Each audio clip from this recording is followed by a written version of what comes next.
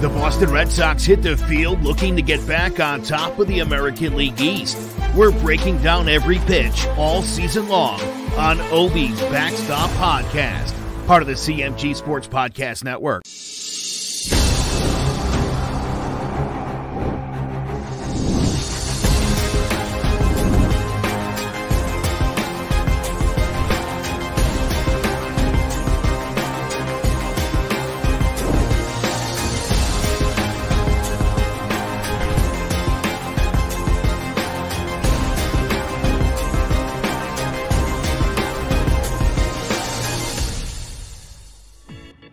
And welcome to Ovi's Backstop Podcast. I'm your host, Ovi Muniz. Please subscribe to the podcast that you can see on your screen at the YouTube channel, and also follow us on Facebook. That's right, it's the Backstop Podcast, and you can also tune in and visit hhwshow.com.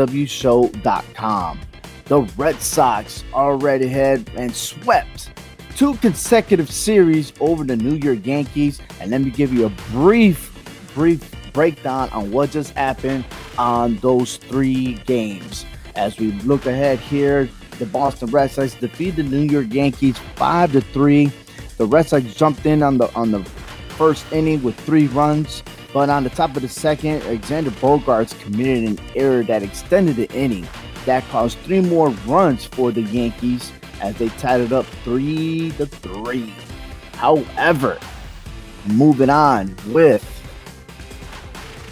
Renfroe and Vasquez to be able to go ahead and put up 2 more runs, the Red Sox did win 5-3. In Game 2, Nathan Eovaldi went 6.2 strong innings with a dramatic finish in the 8th and 9th by Adam Ottavino.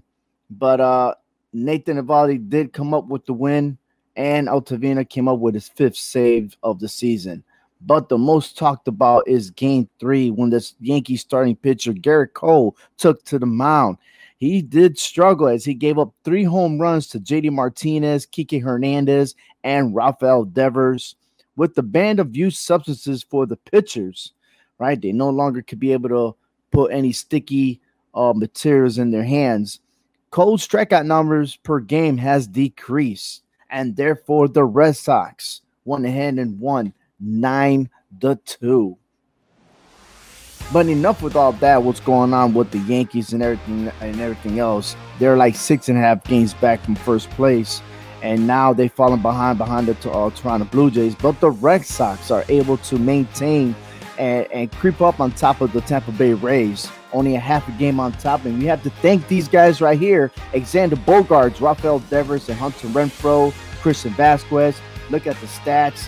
Bogaerts batting a .370 with 10 hits, 3 doubles, and 4 RBIs. All these stats are within the last 7 days. Rafael Devers batting a .350 with 3 doubles, a home run, and 7 ribbies.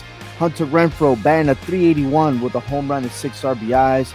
And Christian Vasquez, who only played at least 5 games this week, he batted a .389, 7 hits, a home run, and 4 RBIs. But the main focus here is look at his starting pitching.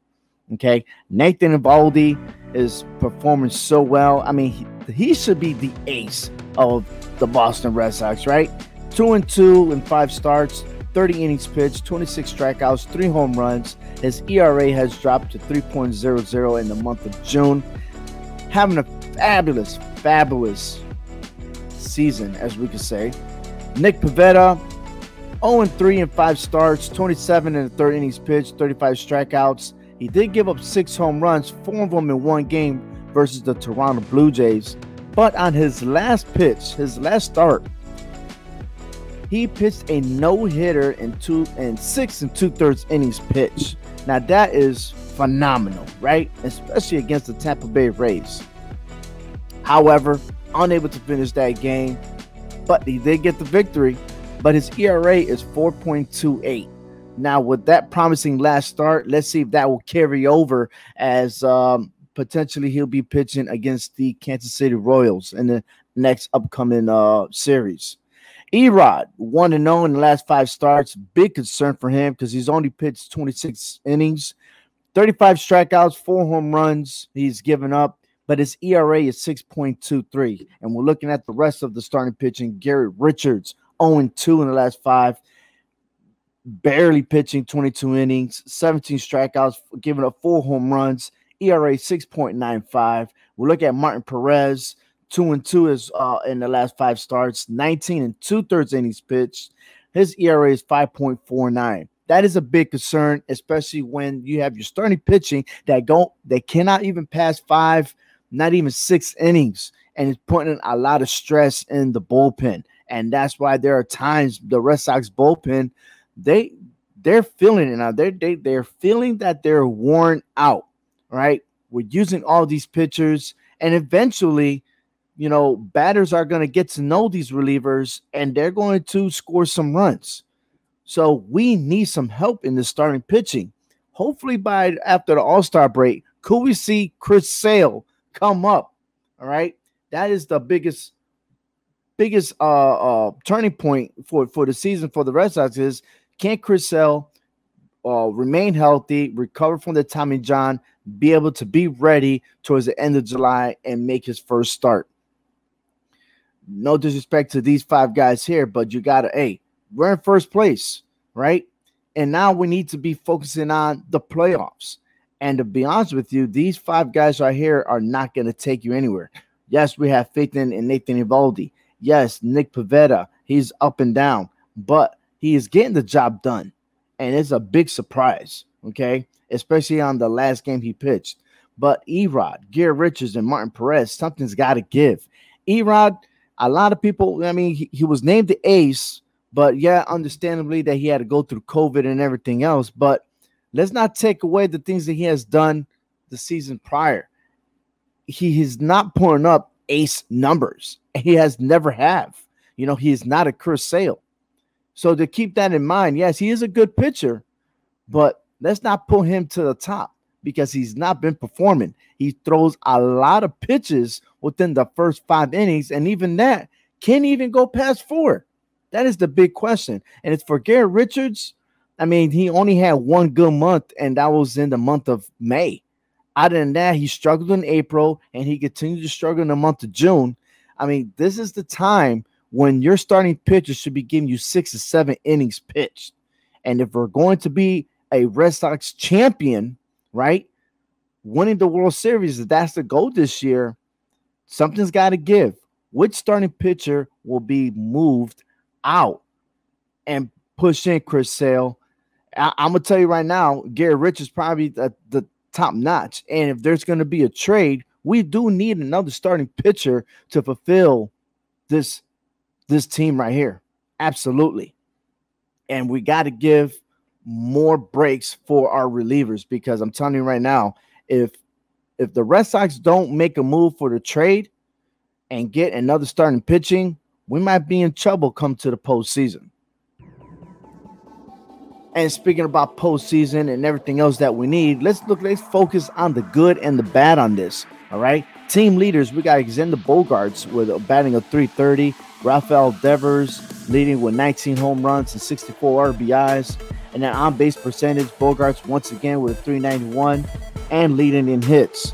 But that goes back and forth because the last time we spoke, we had JD Martinez fulfilling all those stats right there.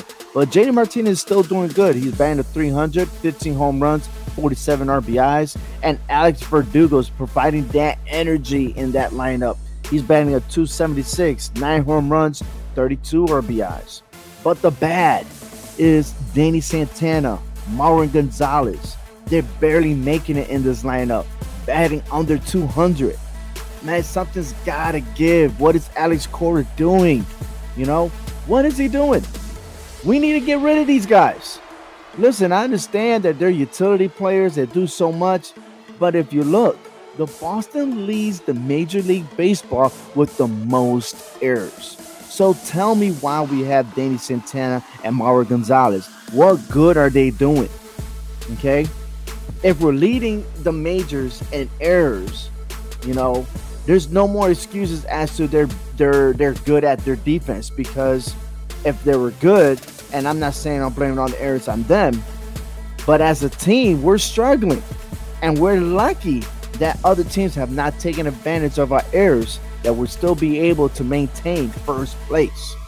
Something's got to give. Franchi Cordero went back to AAA at at Worcester, and he ended up improving at his bat. But then again, that's just AAA. He couldn't make it in the big leagues. He was batting under 200. Could they do the same with Danny Santana? Maybe questionable with Marwin Gonzalez because he is a veteran in this league. So something that we need to watch out for. Let's focus on the standings here in the American League. The Boston Red Sox, again, as I said before, they're up half a game on top of the Rays. Then the Blue Jays, Yankees, and the Orioles are sitting rock bottom in last place. And as we look out throughout the week for the Boston Red Sox schedule, we have a 4-game series with the Kansas City Royals, starting with Garrett Richards, Nick Pivetta, Martin Perez, and end the series with Nathan Eovaldi. And with that 4-game series being at Fenway Park, they'll wrap that up on the 1st of July, and then they'll start their trip to the West Coast and begin their pretty much a competitive 3-game series versus the Oakland Athletics.